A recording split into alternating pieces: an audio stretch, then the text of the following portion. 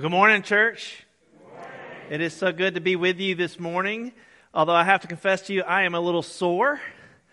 I spent the last 48 hours with our student ministry on their retreat. They have been up at Lake Burton and have had a fantastic time. Their retreat was entitled Fire, igniting a passion for Christ and a passion for what Christ cares for, all of creation. And let me tell you, we have some amazing young students. There's a picture, I think, available of some of them that were able to go on this retreat, and we just had a fantastic time. I want to give a shout out to my parents. They hosted us at their house. They've been cooking for the crew, and it was phenomenal. I want to give a shout out to Tammy Knoll. She's done a fantastic job pouring into our students over the weekend. I got to drive the boat, flip some of them out on the tube. It was fantastic. I got to show them up on how to water ski, and let me tell you, it's a little cold in April. I was a few octaves higher when I got out of the water. But they had a great time. But the theme, fire, fits really well with where we are in our own time here. And so before we continue further, I just want to give a shout out to all of you. Shout out for showing up in the presence of God this morning. Thank you for those of you that may be joining for the first time today, whether here in person or online, joining us online. And, we're a community committed to what? Sharing in hope, living with purpose for the sake of others. Praise be to God of that. Praise be to God. And so as we continue today, we're going to continue in this series, Empowered to Witness. The fact that it didn't just stop with Jesus being raised from the dead, praise be to God. But that He promised the gift of God, that is the presence of the Holy Spirit, to set up within us and set us on fire, like our students are experiencing this weekend, to be His witness. And so Ann began to unpack that last week with that first proclamation publicly. Some 3,000 people came to Christ that first day. Peter had to debunk that they weren't punch drunk at 9 a.m. and proclaim the good news, and the church was born. But there's more to it than just proclaiming the word. It is enacting out that word through miracles as well. And that's what we see in the opening of chapter 3. And so that's where I want to draw our attention this morning, is chapter 3 of Acts. And I want to read the first 10 verses for us. And if you have a Bible, or if you have a Bible app, or you've got a note-taking app, we're going to click through a lot of Scripture today. And I encourage you to take notes today, because we're going to do a survey of what it means to be empowered to witness through miracles.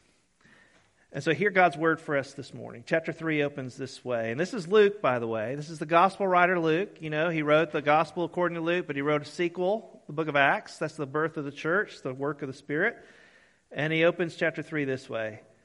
One day, Peter and John were going up to the temple at the time of prayer at 3 p.m. Now, a man who was lame from birth was being carried to the temple gate called Beautiful, where he was put every day to beg from those going into the temple courts. When he saw Peter and John about to enter, he asked them for money. Peter looked straight at him, as did John. Then Peter said, "Look at us." So the man gave them his attention, expecting to get something from them. Then Peter said, "Silver or gold I do not have, but what I do have I give you. In the name of Jesus Christ of Nazareth, walk." Taking him by the right hand, he helped him up. And instantly the man's feet and ankles became strong. He jumped to his feet and began to walk. Then he went with them into the temple courts, walking and jumping and praising God. And when all the people saw him walking and praising God, they recognized him as the same man who used to sit begging at the temple gate called Beautiful. And they were filled with wonder and amazement at what had happened to him. This is the word of God for the people of God. Thanks be to God. Let us go to the Lord in prayer as we continue in worship this morning. God, I thank you and I praise you for the privilege of this day, for the privilege of being able to enter into your courts, to enter into a time of meditation upon your word. And God, I pray as we open up your word, Lord, that you would present the living word, your Son, Jesus Christ, to us and through us. So Holy Spirit, come. Come and move freely in and amongst us. Move even in spite of me, so that we might hear what we need to hear, and that we might be empowered to be who you call us to be. And so, Lord, may the words of my mouth and the meditation of our hearts and minds be pleasing to you, O Lord, our rock and redeemer. And I ask this in the name of the Father, and of the Son, and of the Holy Spirit, and the church said, Amen. Amen. Miracles. What are we to make of miracles. Clearly, the early church not only testified to it, but they participated in miracles, just as what we read today. But if you were to fast forward some 1,200 years, you'd find an interesting conversation in the church between Pope Innocent II and a young Italian priest named Thomas Aquinas. And Pope Innocent II had this to say. He said to Thomas that, silver and gold, we no longer can say we have none. Because the church had acquired a lot of wealth by the time Thomas Aquinas was living. But Thomas Aquinas said something back that has stuck with me. He said, "True, Father, but neither can she say rise and walk." You see, the church had gained a lot financially over the decades, but they had lost something far greater. An understanding of their calling and being able to participate in calling forth miracles, works of God for the people of God into the community. Which begs the question, have miracles ceased today? Have you seen a miracle? Have you been a part of a miracle? Do you wonder if they still are part of our witness as a church today? Have you ever wondered what the purpose of a miracle is? Imagine all of us have mixed feelings when it comes to miracles, what we've seen, what we haven't seen, what we wish we had seen. So let us walk through, let's unpack a little bit about miracles, and where we got to start is we got to start with Jesus, don't we?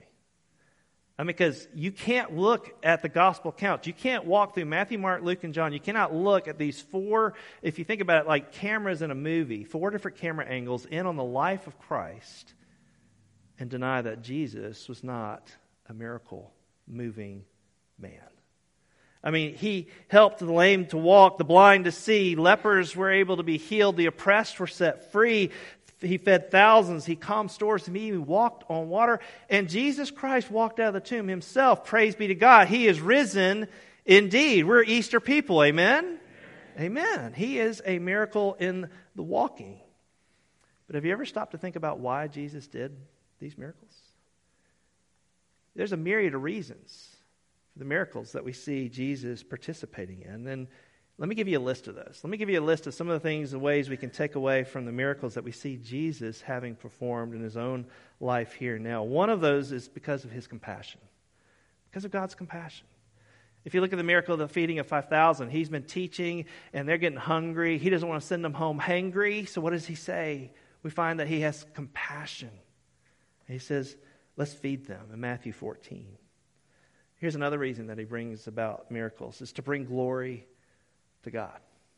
To literally bring glory to God. If you look at the raising of his friend Lazarus, Mary and Martha are having a snot rag cry out because Lazarus is dead. He's been gone 4 days. He's stinking by this point, but Jesus says this is to bring glory to God in John 11 when he says, and he declares, I am the resurrection and life. This is Jesus bringing glory to God in the raising of Lazarus.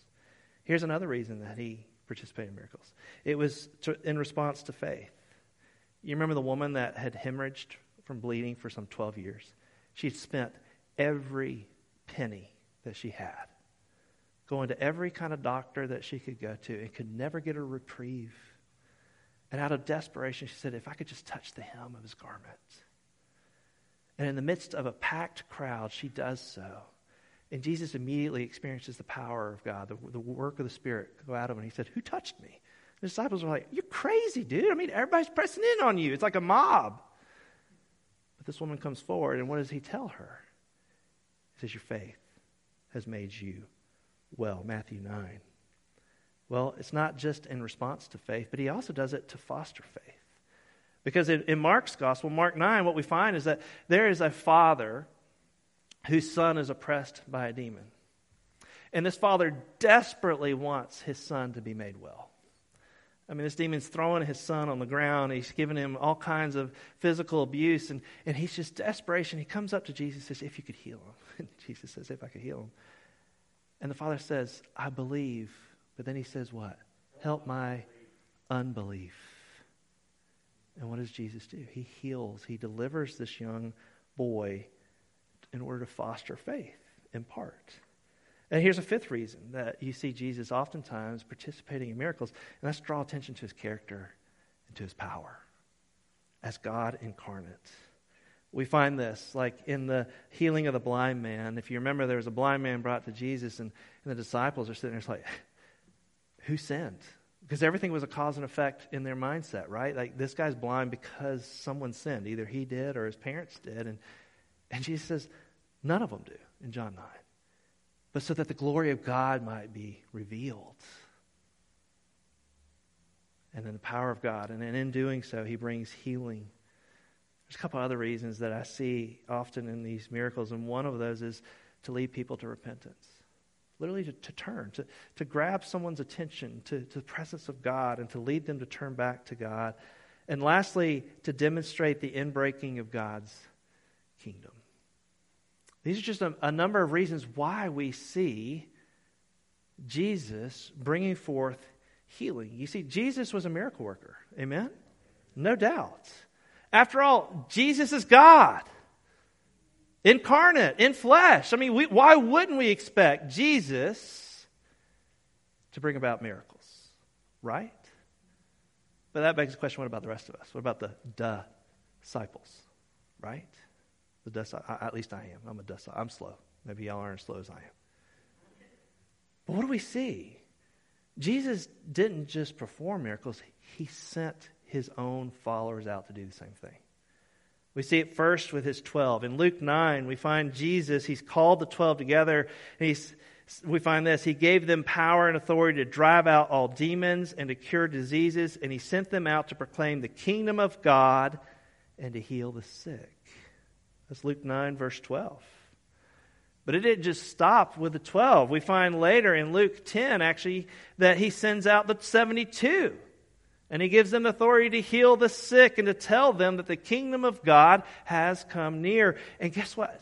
The 72 come back. They're jumping for joy. They're like tripping out. They're like, Jesus, get this. Even demons submit to us in your name. They're mind blown at what they had seen happen in being obedient to Jesus saying, go out, proclaim the good news. Call forth the healing that God wants to bring about. And it's not just there, but Jesus in his parting words in John 14. You remember what he said to his disciples? He said, hey, you're going to do even what? Greater things. Greater things. And then upon his resurrection, they're dumbfounded, they're blown away that he is there in their presence. And in the opening act of the book of Acts, the Acts of the Spirit, we find Jesus speaking to his disciples. Acts 1:4 begins this way. Do not leave Jerusalem, but wait for the gift my Father has promised, which you have heard me speak about. For John baptized with water, but in a few days you'll be baptized with the Holy Spirit. You ever stop to think about that? You know, when we think about baptism, think about that for a moment. Let me just pause for a moment. We often think about getting wet, don't we? But it's also about being set on fire.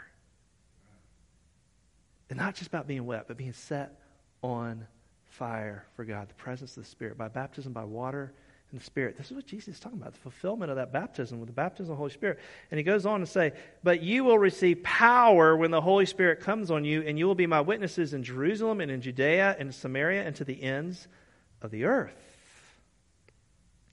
And so what do we read? Well, indeed, that's what began with the book of Acts, with the birth of the church.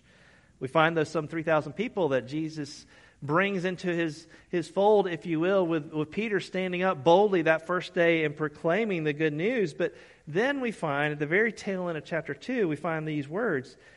Luke says, everyone was filled with awe at the many wonders and signs performed by the apostles. That's Luke 2:43. Listen to that. Everyone was filled with awe at the many wonders and signs performed by the apostles. And the very first one is the one we read today. But the book of Acts is a compilation of miracles, of moves of God that drew attention, that got people's attention to the move of God that was before them. Let me give you a survey. We're going to do a flyover real quick. Chapter 5.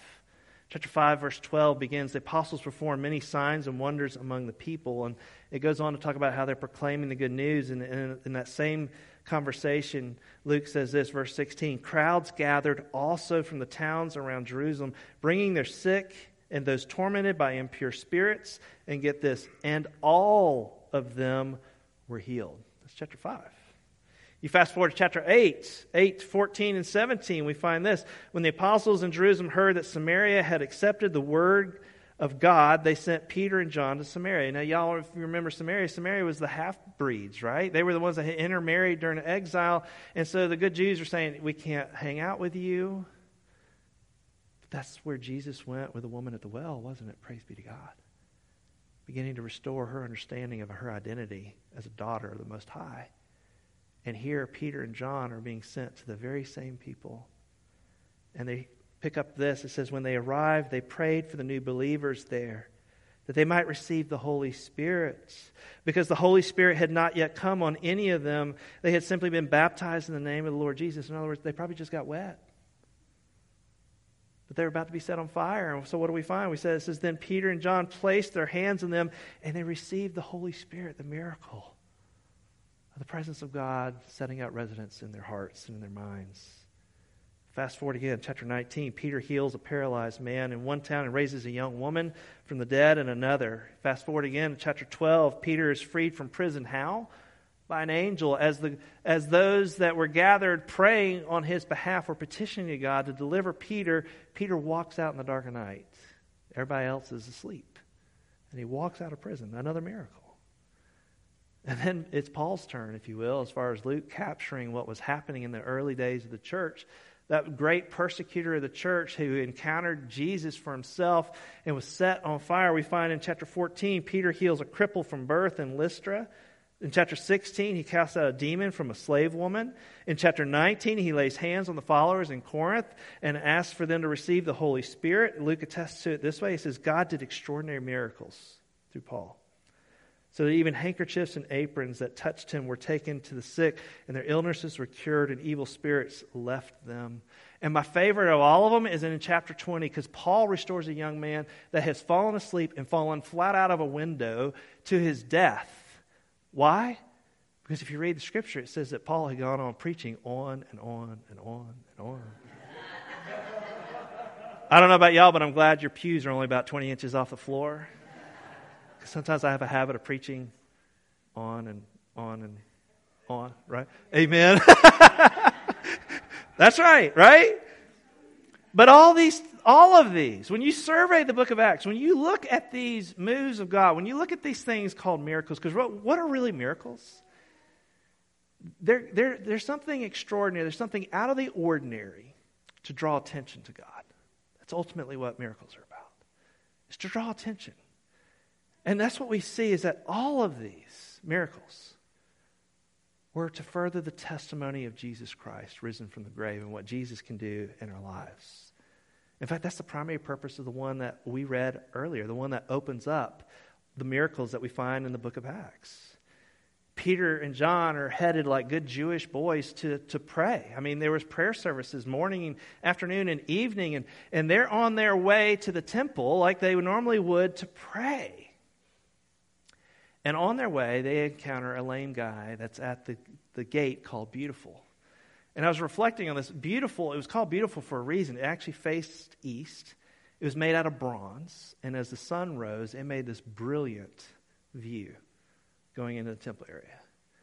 But I think what's interesting is to find out that Peter and John, they're on a mission. How many of y'all find yourself day in and day out, you got things to do, you got places to be, you got an agenda you got to get to, right? They're on their way to pray. And what's interesting is to see who takes notice of who first. Peter and John don't take notice of this lame man. It's rather the other way around. It's the lame man that takes notice of them first. And he calls them out expecting something, asking for them. It left me begging and asking my own self, how often do I go on my way, even after good intentions, and I miss out on opportunities right before my eyes to share the love of God? Peter and John almost missed it. But after this man called out to them, what's equally obvious is that He obviously, this lame man, looked up to them and had basically passed on from them, thinking, well, they're just like everyone else that's in a hurry, and they're not going to stop. Because what does Peter have to say? Look at us. Look at us. And then he's expecting what he's always expected, some gold, some silver, something to help him get along for that day. And that's a marvelous thing because the Jewish community, set apart from the Roman world around it, did that often. They took care of their own in ways that the Roman world didn't grasp. And so it was beautiful that happened. But here, Peter and John are having to draw back his attention because he's in some ways almost given up on the fact that they might be able to help him. And Peter says, look at us. But then he goes on to have the audacity to say, gold and silver I have not. But what I do have, I give to you. In the name of Jesus Christ, walk. And what's equally amazing to me is not only that he would say that, but what is the very next thing that Peter does? He grabs him. He reaches out. He didn't just say this, be blessed, my friend. He called upon the name of Jesus and he reached out with expectation that Jesus was going to move in that moment and move in that man's life. And sure enough, this man gets up and he begins to walk and he begins to do the happy dance. I don't know about you, but if I've been lame since birth, I'd be doing the happy dance. But what was really remarkable is what does he end up doing? He ends up praising God. Praising God. You see, the focus for that lame man was not on what just happened, but on who just showed up. That's what miracles are. It's a sign that points to a source. And so often we get focused on the sign, not the source. This man got it right. He was praising God. And the crowd took notice. And we find that the crowd gathers around. And if you fast forward a little bit in verse 3:16, you find this, that by faith in the name of Jesus, this is Peter talking to the crowd, this man whom you see and know was made strong. It is Jesus' name and the faith that comes through him that has completely healed him, as you can all see. You see, the point of miracles is not the miracle itself, but rather to point to the source of the miracle, Jesus. The point of miracles, both then and now, is to provide an opportunity to witness to the good news of Jesus and to draw others into his saving faith and relationship with him. You see, the point of miracles is not just for the person who receives the miracle, but for those who take notice of the miracle and begin to inquire, what's up? What's going on here? And the reality is that Jesus empowers each and every one of us to be his witness. And part of that is to choose to participate in calling forth the miraculous work of God in this world. You know, it's said well this way. It's been said, miracles then and now are short-term solutions, but they point to a long-term reality that God's kingdom is real. Let me say that again. Miracles then and now are short-term solutions, but they point to a long-term reality that God's kingdom is real. That promise that there will be a day when there's no more sorrow and there are no more tears will be a reality. But we don't have to wait for that day, because what do we pray in the Lord's Prayer? Thy kingdom come, thy will be done where? On earth as it is where? In heaven. That we can call forth and participate in the kingdom of God breaking in to our time and to our day. This is what miracles are all about. But if you're like me, you can confirm that not everyone that has desired a miracle or has prayed for someone to experience a miracle has experienced a miracle, right? I mean, pray for that as we don't have a bunch of 500-year-old geriatrics walking around with us today. Right? Miracles are a holy mystery. Miracles are of God. And sometimes that can discourage us from thinking that miracles happen when we don't see them in the way that we expect them to. But maybe we're putting God in a box. Maybe we're putting God on our terms rather than coming to him on his terms. Because the truth of the matter is, miracles are happening today. Each of you is a miracle. The faith you hold is a miracle. The faith you can grab a hold of is a miracle. You know, I'll never forget my first experience with witnessing a miracle take place. I was in my early 20s. I was on the back end of my time at Auburn. I was on a mission trip in Venezuela. And we spent about 3 weeks there. And the first half of it was on the Coporo River. It's down near Colombia border. And it is in this rural, remote area. And we're using bow and arrows, shooting electrical lines up through the trees to create a radio system so we could communicate from village to village whenever there was an outbreak of a disease or something. And we were building out Sunday school rooms and playing soccer. And let me tell you, they play with a really small, very hard soccer ball, and I was goalie. It didn't feel good. But the second half of the trip, we moved upriver to this small town, and town's a modest word for that. Maybe overstating it some. But we were building a parsonage for the pastor that was really going to evangelize and minister to all of these villages that were connected through communications now up and down the river. And while we were there, we had two ladies that would cook for us because us Westerners kind of got weak stomachs. And they were making sure that what we ate was safe to eat. And even with that, I got sick. That's just the way it worked. But toward the back end of that, what you don't know was going on in the backdrop was there was riots happening in Caracas. All the doctors had gone on strike. There was no modern medicine to be found in all of Venezuela the time that we were there. Praise be to God, no one died. But in that time, this young woman had she had an infant, and the infant got deathly sick. I'm talking days on end, being sick and with a high fever. Fever would not break. She comes to one of our worship gatherings at night, having heard and witnessed kind of what we've been doing over the last several weeks, and she said, "I'm preparing to take my young baby to a witch doctor." She's about to resort to that because she didn't think she had any other options. And one of the persons in our group said, "Well, can we pray for your baby?" And she said yes, and we had translators because I didn't understand Spanish, she didn't understand English, but she and that baby gathered in the middle of our group, and all of us gathered around and we began to pray. And in that moment, any of y'all that have ever had a baby that's been sick, there is desperation. You don't know what to do, right? I mean, especially first-time parents, you don't know what to do. You're like, I'm clueless. But then when you see them sick or hurting, you'll do anything.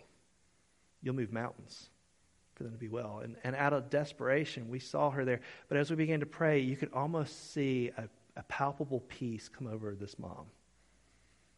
Physical peace. And later that night, the fever broke. And that baby was healed. Praise be to God. And I have no doubt that woman today is still testifying to how God showed up in that moment for her, in a moment of desperation. And God showed up. And I'm here to tell you today that I have seen, I have heard, and I have participated in countless miracles, works of God from that day to this day. It doesn't always happen, but they do happen. They do indeed happen.